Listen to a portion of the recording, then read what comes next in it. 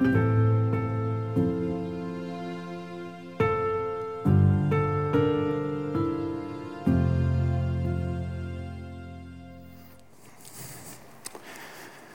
Merry Christmas to all of you who are joining us online, as well as those of you who are meeting here at Central Campus, along with the others of you meeting at one of our other campuses in Airdrie, Bridgeland, and Bearspaw. Back in 1994, Mariah Carey released a song entitled, "All I Want for Christmas Is You." It's a love song. It's one of the most popular Christmas songs of all time. Which leads me to ask, what is it that you really want for Christmas? I told my wife Gwen the other day, all I want for Christmas is more pants with elastic waistbands. Some of you may be able to relate with that. Aren't sweatpants and anything elastic a wonderful pandemic isolation accessory? Indeed. But seriously, I'm guessing the number one longing for most people these days is all I want for Christmas is for this pandemic to finally end and to be free again. Now, 2,000 years ago, if you had interviewed a typical person in Israel and asked them what they longed for, most would have said, all I want is the Messiah. Let me explain. You see, back then, Israel was under the control of the Roman Empire. And every person in Israel, including those following Christ, dreamed of the day that they would be freed from this oppressive regime. And there were prophecies in the Old Testament scriptures about a deliverer, a Messiah, who would set them free and would usher in a new kingdom or a new government, which they believed would include a new political and economic system that would provide safety, security, health, and prosperity. And one of those prophecies is found in Isaiah 9, verse 2 and 6. The people walking in darkness have seen a great light. On those living in the land of deep darkness, a light has dawned. For to us a child is born, to us a son is given, and the government, or God's kingdom, will be on his shoulders. And he will be called Wonderful Counselor, Mighty God, Everlasting Father, Prince of Peace. Of the greatness of his government and peace, there will be no end. Now, when Christ came to our planet, it had been over 700 years since that prophecy was given by the prophet Isaiah. And so most people didn't have much hope of this prophecy ever coming true in their lifetime. That is, until they met Jesus. They never met anyone like Jesus before. He taught with unusual wisdom and authority. And his power, well, they had never seen such power displayed before by anyone. He healed the sick. He raised the dead. He walked on water and he calmed the raging sea. With each passing day, his followers felt hope growing inside of them. Surely Jesus was the promised one. Surely Jesus was the Messiah, the political, the military leader who would free them from the tyranny of Rome and bring freedom and prosperity back to the people of Israel. But then everything changed. Within a matter of hours, Jesus was arrested, tried, and convicted by a circus court, scourged mercilessly, and crucified on a cross. No one expected this. Oh, make no mistake, Jesus had warned them more than once that this day would come, but they just dismissed it because of his supernatural power. I mean, it was just inconceivable to them that any earthly power could possibly stand up to him, much less overpower him.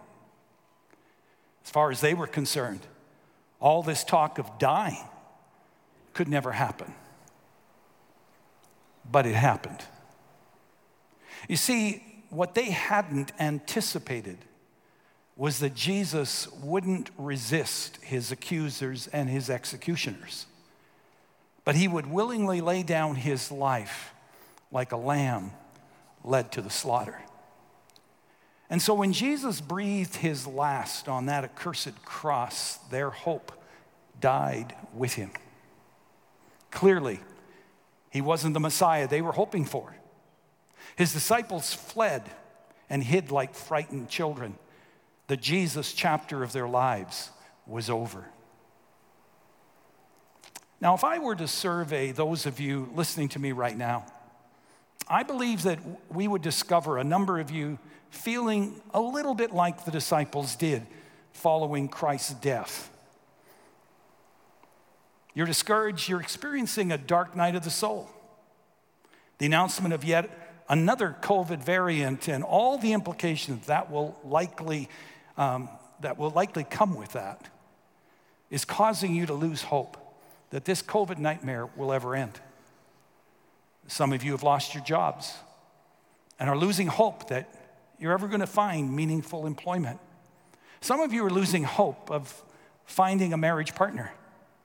Others are losing hope in your marriage. Others are losing hope in the direction that your children's lives are taking. Some of you have suffered loss of a loved one and or the loss of a relationship with friends or members of your family. And not only do you miss those relationships, but you are feeling increasingly hopeless about having meaningful relationships again. And then, of course, many of us are concerned about the cultural and the political shifts, the seismic shifts that are happening, and wondering what kind of world our children are going to live in the days ahead. Even though our circumstances may be different, I'm sure many of us can identify with the disciples whose entire world was turned upside down the day that Jesus died on the cross. But then a short time later, something totally unexpected happened. Jesus' disciples came out of hiding and they came back together again. And it was evident that something had happened to them that radically changed their lives, their perspective and their convictions, and that gave them renewed hope, a fiery passion, and boldness like they never had before. Something happened that motivated them to leave everything precious to them and to boldly proclaim their faith despite facing the threat of prison, torture, and death. And that something was they personally encountered the resurrected Christ. You see, after his resurrection, over the next 40 days, Jesus appeared to his disciples and to hundreds of others, many of whom were still alive at the time that some of the scriptures were written, like 1 Corinthians, for example. Which means people who were skeptical or who didn't believe that Jesus actually rose from the grave could actually talk to and question those who saw the resurrected Christ. And when the disciples met the resurrected Christ, many of the dots connected for them. Now, the prophecy that I just read a few moments ago, which Isaiah made about the coming Messiah, being called Wonderful Counselor, Mighty God, Everlasting Father, the Prince of Peace. Now, all of that made sense. Now they knew that Jesus was so much more than a prophet with special powers. No, he was mighty God. Now the things that he said and taught began to make sense, and they finally realized what he meant when he said, "My kingdom is not of this world." They now realized that his kingdom was not an earthly government, but a spiritual kingdom. And that the freedom that he talked about was so much more than liberation from Rome. Their hope turned to certainty, became a reality in the living Christ, and they followed him faithfully from then on. boldly proclaiming for over 40 years that Jesus lives, that he is God and the Savior of the world. Now, over these last 3 weeks, in our weekend services, we've been talking about hope and the basis for true hope. The truth is, we all need hope. Our hearts cannot live without hope. Hope is for the soul what breathing is for the body. But here's the thing.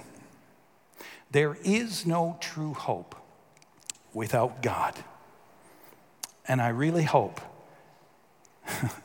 and pray that that is the one thing you take away today. There is no true hope without God. You see, when Jesus died, the disciples, they lost all their hope because their hope was in the temporary things of life, also in what Jesus could do for them, which was freeing them from Roman oppression.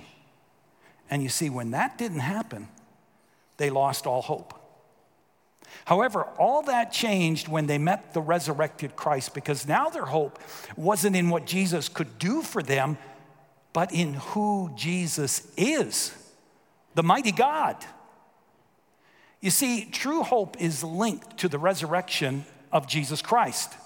And to help us understand this, the Apostle Paul posed a question in 1 Corinthians 15. What if Jesus hadn't been raised from the dead? And he proceeded to answer his own question. One implication, he said, is that our faith would be futile and our preaching would be useless. Atheist Richard Dawkins has said, if the resurrection is not true, Christianity is null and void. And he's right. Without the resurrection, Christmas would be just one more birth announcement among many. We'd have no reason to celebrate Christmas at all. Now, in verse 32, Paul gives another implication. If the dead are not raised, let us eat and drink, for tomorrow we die. In our 21st century context, what the writer is saying is, if there is no God and there is no hope of an afterlife, well, then this life is all there is. And if this life is all that there is, then the pursuit of happiness is about all that matters. We may as well eat and drink, for tomorrow we die. You see, that's the logical conclusion. If you take God out of the picture, if the resurrection didn't happen. And the truth be told, many in our culture live as if this life and the temporary things of this life is their only hope. And that's where the deception lies. And that's why there's so much unhappiness and restlessness and despair today, because the best human life is ultimately disappointing. Even wealth, fame, power, position, and unlimited pleasure do not bring true happiness.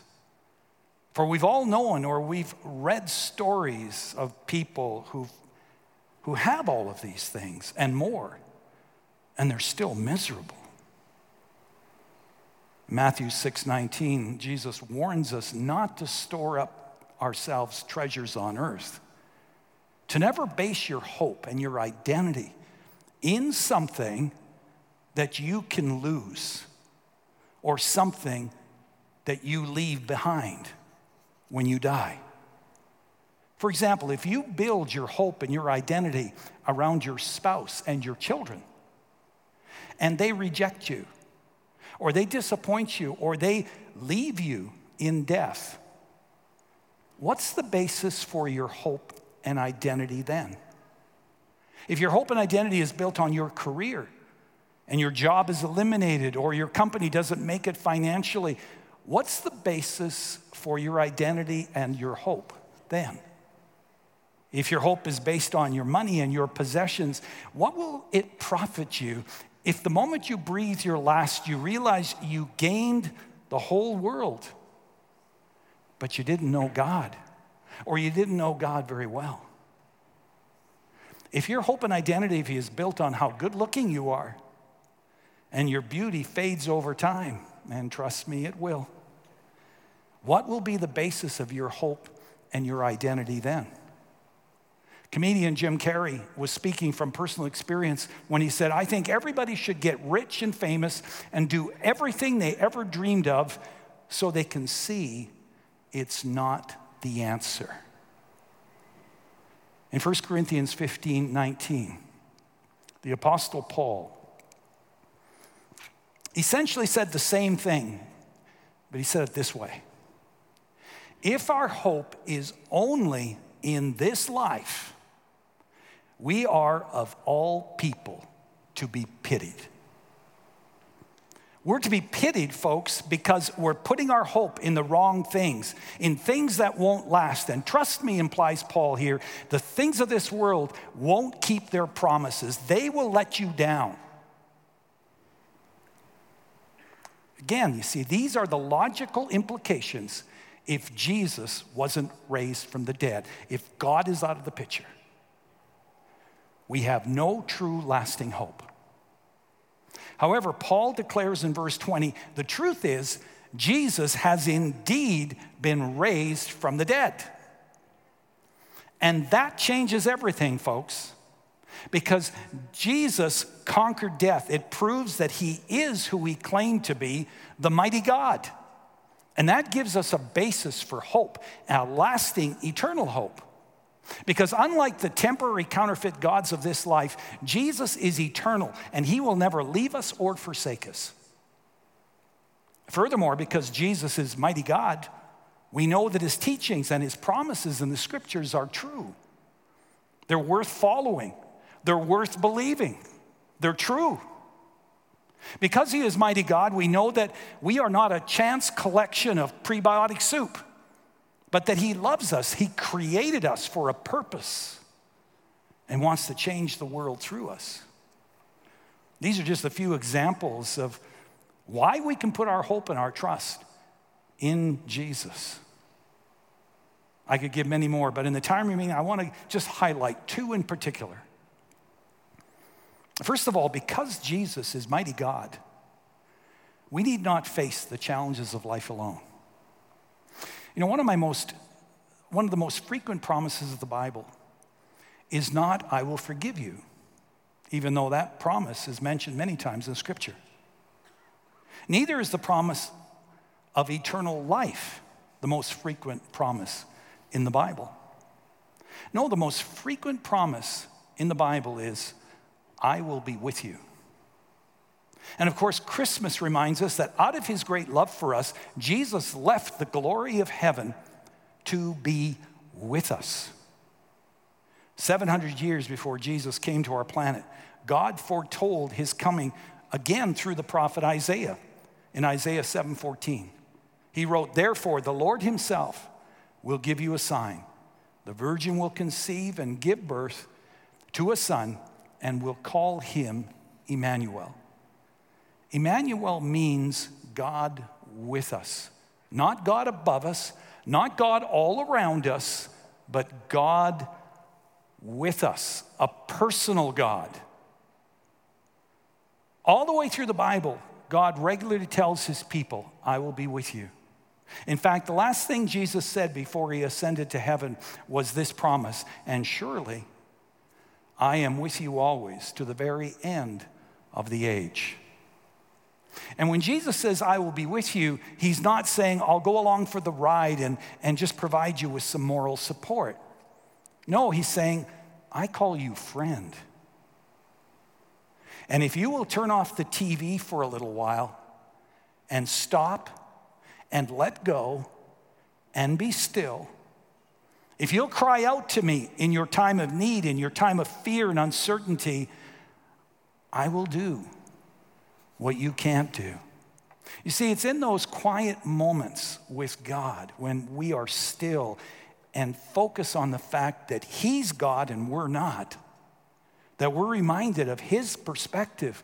We're reminded that God is in control. We're reminded that He is aware of what's going on in our lives.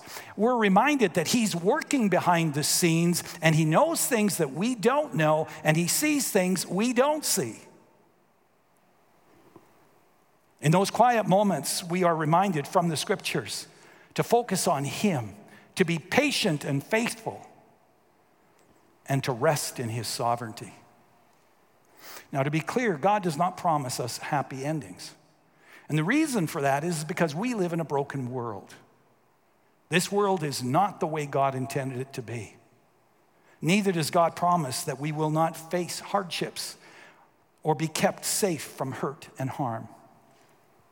What God promises us is that He is with us, that we are not alone, that He will walk through the valley with us. Friend, I don't know what dark valley that you're walking through right now, if you are, but you need not go through it alone. You may be facing a difficult medical diagnosis, but you need not face it alone. You may be facing turmoil in a relationship at work or with a family member or a friend, but you need not face it alone. You may be facing a heartbreaking loss, but you need not face it alone. Because Jesus is mighty God, we can trust Him with our problems, with our concerns, because we know Jesus is part of every equation. And if He is part of every equation, we have reason to really hope, because with Jesus, all things are possible.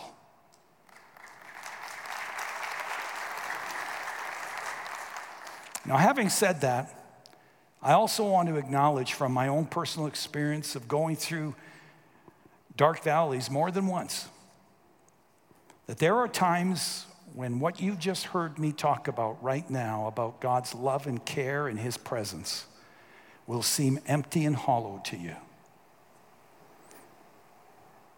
And the only thing which will keep you going is a stubborn faith that refuses to run from God, but instead chooses to run to God and to lean into Him. Nothing else will work. Nothing else will bring relief or peace. It's flat out making a decision to go through the valley with God rather than without Him. Friend, whatever the problem, whatever the crisis, you need not face it alone. We may not know how it's all going to turn out, but we know the good and the mighty God who will work it out for our ultimate good and His ultimate glory. And so, first of all, because Jesus is mighty God, we need not face the challenges of life alone. Secondly, because Jesus is mighty God, our sins, regrets, and failures need not define us. You know, my sense is that many people are miserable and they're losing hope because of the problem of regret. We all have regrets. We have all done things we wish we hadn't done and said things that we wish we hadn't said. The Bible is true when it says we all have sinned and we fall short of the glory of God. Now, the sad thing is, I regularly talk with people who believe they are doomed to live with those sins and those regrets the rest of their lives. They can't seem to get on with the present because they're stuck in the regrets of the past. So much of people's unhappiness and their obsessive behavior is motivated by a subtle attempt to pay the debt, to atone for their sins.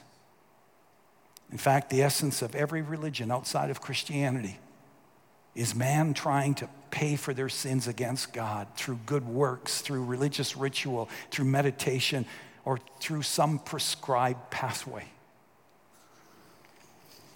The problem is, we can't do enough. We can't be good enough to pay for our sins. I mean, for example, suppose you slandered someone's character. How can you possibly measure the damage and the hurt that you caused by doing that? And how do you pay for, or how do you make amends to God and to that person for assassinating their character? It's impossible. And you see, that is our problem.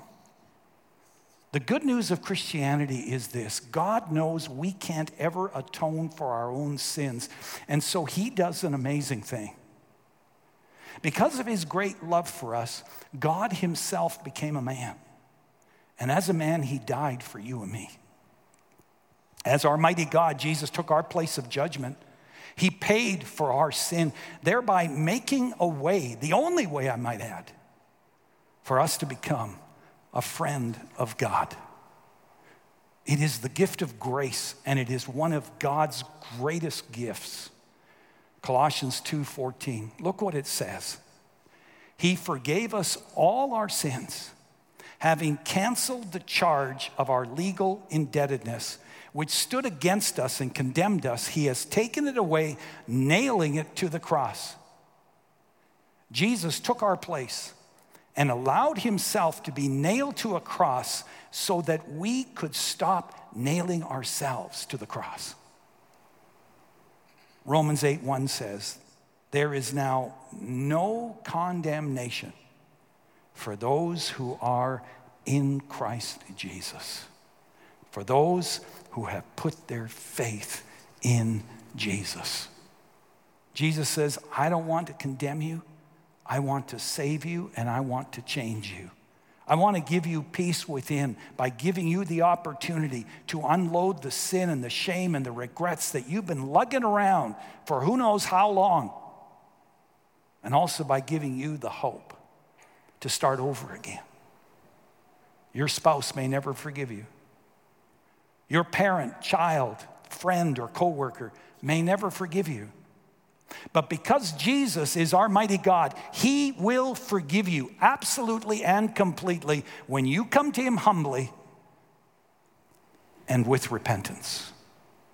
1 John 1:9 says, if we confess our sins, he is faithful and just to forgive us our sins and cleanse us from all unrighteousness. My question is, have you embraced the living Christ and his forgiveness? You know, people think that what's wrong with our world is a political problem, or it's an economic or an educational problem, and there is some truth to this perspective, of course. But the reason that there is so little hope and peace on earth is because we have a heart problem. By heart problem, I'm talking about that part of us that would rather rule than serve. That part of us that would rather have than give. That part of us that would rather be honored than to honor others. That would rather maintain control than trust God and surrender to him. And so over 2,000 years ago, Jesus came to change the world fundamentally by changing us. All the way down through history, as people were introduced to Jesus and they grew in their friendship with Jesus, they increasingly began to reflect the love, the joy, the peace, and the hope of Jesus. The greedy became more generous. The cruel became more kind and caring. The impatient became more patient. The harsh became more gentle. The proud became more humble. And the bitter and the resentful became more gracious and forgiving. And many began to follow the example and the way of Jesus by elevating the value of human life, by meeting the needs of the poor, the marginalized, the oppressed, the uneducated, and the sick, and by coming against injustice and racism and abuse.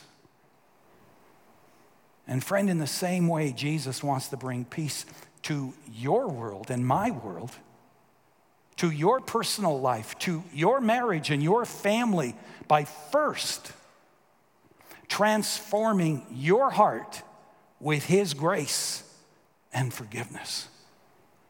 You see, our fundamental heart problem is pride and self-sufficiency.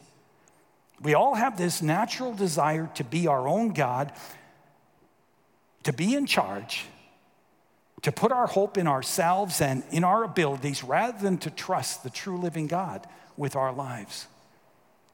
And the Bible calls this prideful attitude sin, for it is what separates us from God. Sin at its core is an attitude that defiantly says to God, I don't want you in my life. I want to live my life the way I want to live it, free from your influence. And yet here's the thing. Until we come to a place of surrender and humbly acknowledge that He is God and we're not, we will never experience true hope and peace in our lives or true fulfillment and satisfaction because we're trying to be someone that we were never created to be. Jesus taught us that the key to real peace is found in having a childlike attitude. In Matthew 18, verse 3, Jesus called a little child to Himself and He said, truly I tell you, unless you change and become like little children, you will never enter the kingdom of heaven. He was talking there about being childlike, not childish. Just want to draw that to your attention. Now, in today's world, you see, this idea doesn't make any sense. But Jesus is saying that His kingdom functions polar opposite to the thinking of our world. In His kingdom, the people who experience the greatest joy, peace, hope, and satisfaction in life, and the people He will use the most to make an eternal impact are not the proud, are not the self-sufficient, but those who, like little children, totally depend and trust in Him and are humble enough to acknowledge that they need His grace and His help and His guidance continually. Friends, Jesus wants to be more than just another name to you. He wants to be the source of true hope, peace, joy, and victory in your life. But you have a choice to make. You can focus on your problems or the problem solver. You can wrestle with your fears and anxieties and disappointments and try to figure it all out yourself. Or you can rest in Jesus, the mighty God, and embrace His gift of grace. I'll close with this. Max Lucado tells of a time that he sat down next to a mentally challenged boy named Billy on an airline flight. Billy's opening line was one that makes every traveler jump for joy. He said, "Oh, good. I'm glad that you're sitting next to me. Sometimes I throw up." Billy went on to say, "I'm 14 and I'm going home to see my daddy. Can't wait to see him because he looks after me. I need someone to look after me because I get confused a lot." Billy was a little boy in a big body. Unashamed of his needs, he didn't let the flight attendant pass without reminding her, "Don't forget to look after me because I get confused." When they brought food, he said, "Don't forget to look after me." When they brought more drinks, "Don't forget to look after me." Lucado says, I honestly can't think of a time that Billy didn't remind the crew that he needed attention. Now, of course, the rest of us, says Lucado, we weren't like that. We never asked for help. We were grown-ups, sophisticated, independent, self-reliant. You know, as I read this, it dawned on me that Billy, though mentally challenged, had a significant edge and has a significant edge on most people today. He understood grace. He knew what it was like to place himself totally in the care of someone else, while so many people resist ever doing that. Because in our culture, mature, intelligent, sophisticated people don't need other people, and least of all, God. Oh, don't get me wrong. We all do. It's just like we like to pretend we don't. You see, confession and surrender is an admission of need, and that is something we just resist doing. Lucado writes, "It occurred to me that Billy was the safest person on that flight. Had the airline encountered trouble, the flight attendants would have bypassed me and gone to him. Why? He had placed himself in the care of someone stronger. And I ask you, friend, have you? In whom is your hope? I submit to you, there is only one source of hope that is absolutely, irrevocably, and completely reliable. And that is my Jesus. No one will ever love you more than he does. He came and he died to pay for our sins, to fix our heart problem, and to make a way for us to become a friend of God and to experience a new and a full life, a life of true freedom, joy, and peace. But you see, to receive it, you have to humble yourself. You have to do something that we hate doing. That is, you have to release control, even as Billy did. And you have to surrender your life to Christ and his control. And like a little child reaching up to her father with open hands, simply receive God's amazing grace by faith.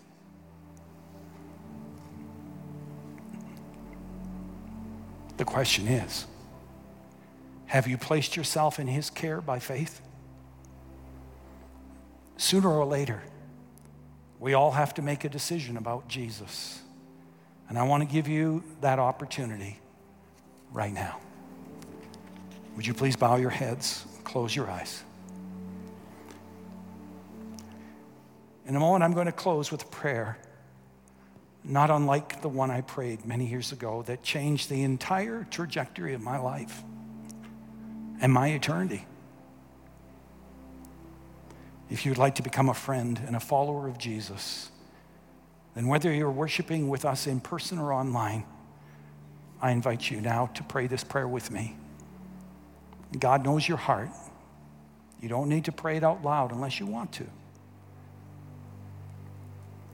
Heavenly Father, thank you for loving me and pursuing me. Thank you, Jesus, for becoming one with us and on the cross making a way for me to become your friend. I admit I have a sin problem. I have a heart problem and that I can't fix it myself. I need a Savior. I acknowledge that I'm a sinner, that many times I've gone my own way rather than your way. Please forgive me for my pride, my sin, and my selfishness. Come into my life, Lord. Change my heart. Make me into the person that you want me to be. I want to cultivate a friendship with you, Jesus, and I ask that you would begin to transform my character like unto yours, and that you would guide me going forward and use my life, Lord, to bring hope where there's hopelessness, love where there is hate, and peace where there is turmoil. I love you, Lord. I trust you, and I intend to follow you wherever it is you lead. I pray this all in Jesus' precious name. Amen. Now, if you prayed that prayer from the heart, you can be sure he's heard you. And I want to say to you, welcome home. Welcome home to Jesus. I want to tell you about what's happened if you prayed that from the heart. In the spiritual realm, a miracle has taken place. You are now a new creation in Jesus Christ. The old is gone. The new has come. Because you asked him in faith, Jesus has invaded your life, and he will increasingly live out his life of love, joy, peace through you. I challenge you to let someone know of your faith decision. If you're here in person at this campus or at one of our other campuses, let the campus pastor or one of the prayer partners who will be at the front of the worship center following the service. Let them know of your decision. You can also talk to anyone wearing a Hope t-shirt or a lanyard. If you're online, you can text FAITH to 403-293-3900. I encourage you to do that. And then follow it up with a call. Call the church during business hours and speak to one of the pastors. We'd love to follow up with you. Now, undoubtedly, you may have more questions. And we want to be available to help you with your questions. And also to pray for you and encourage you in any way we can. And so to help us with that, I'd like everyone right now to help yourself to the little response card in the seat back in front of you. And take a moment right now to fill out that card. For example, if you prayed along with me a moment ago and said yes to Jesus, to begin a relationship with him, just check that box. Be sure to give us your name and your contact information. We promise not to hound you. But as I said, we simply want to be available to help in any way that we can.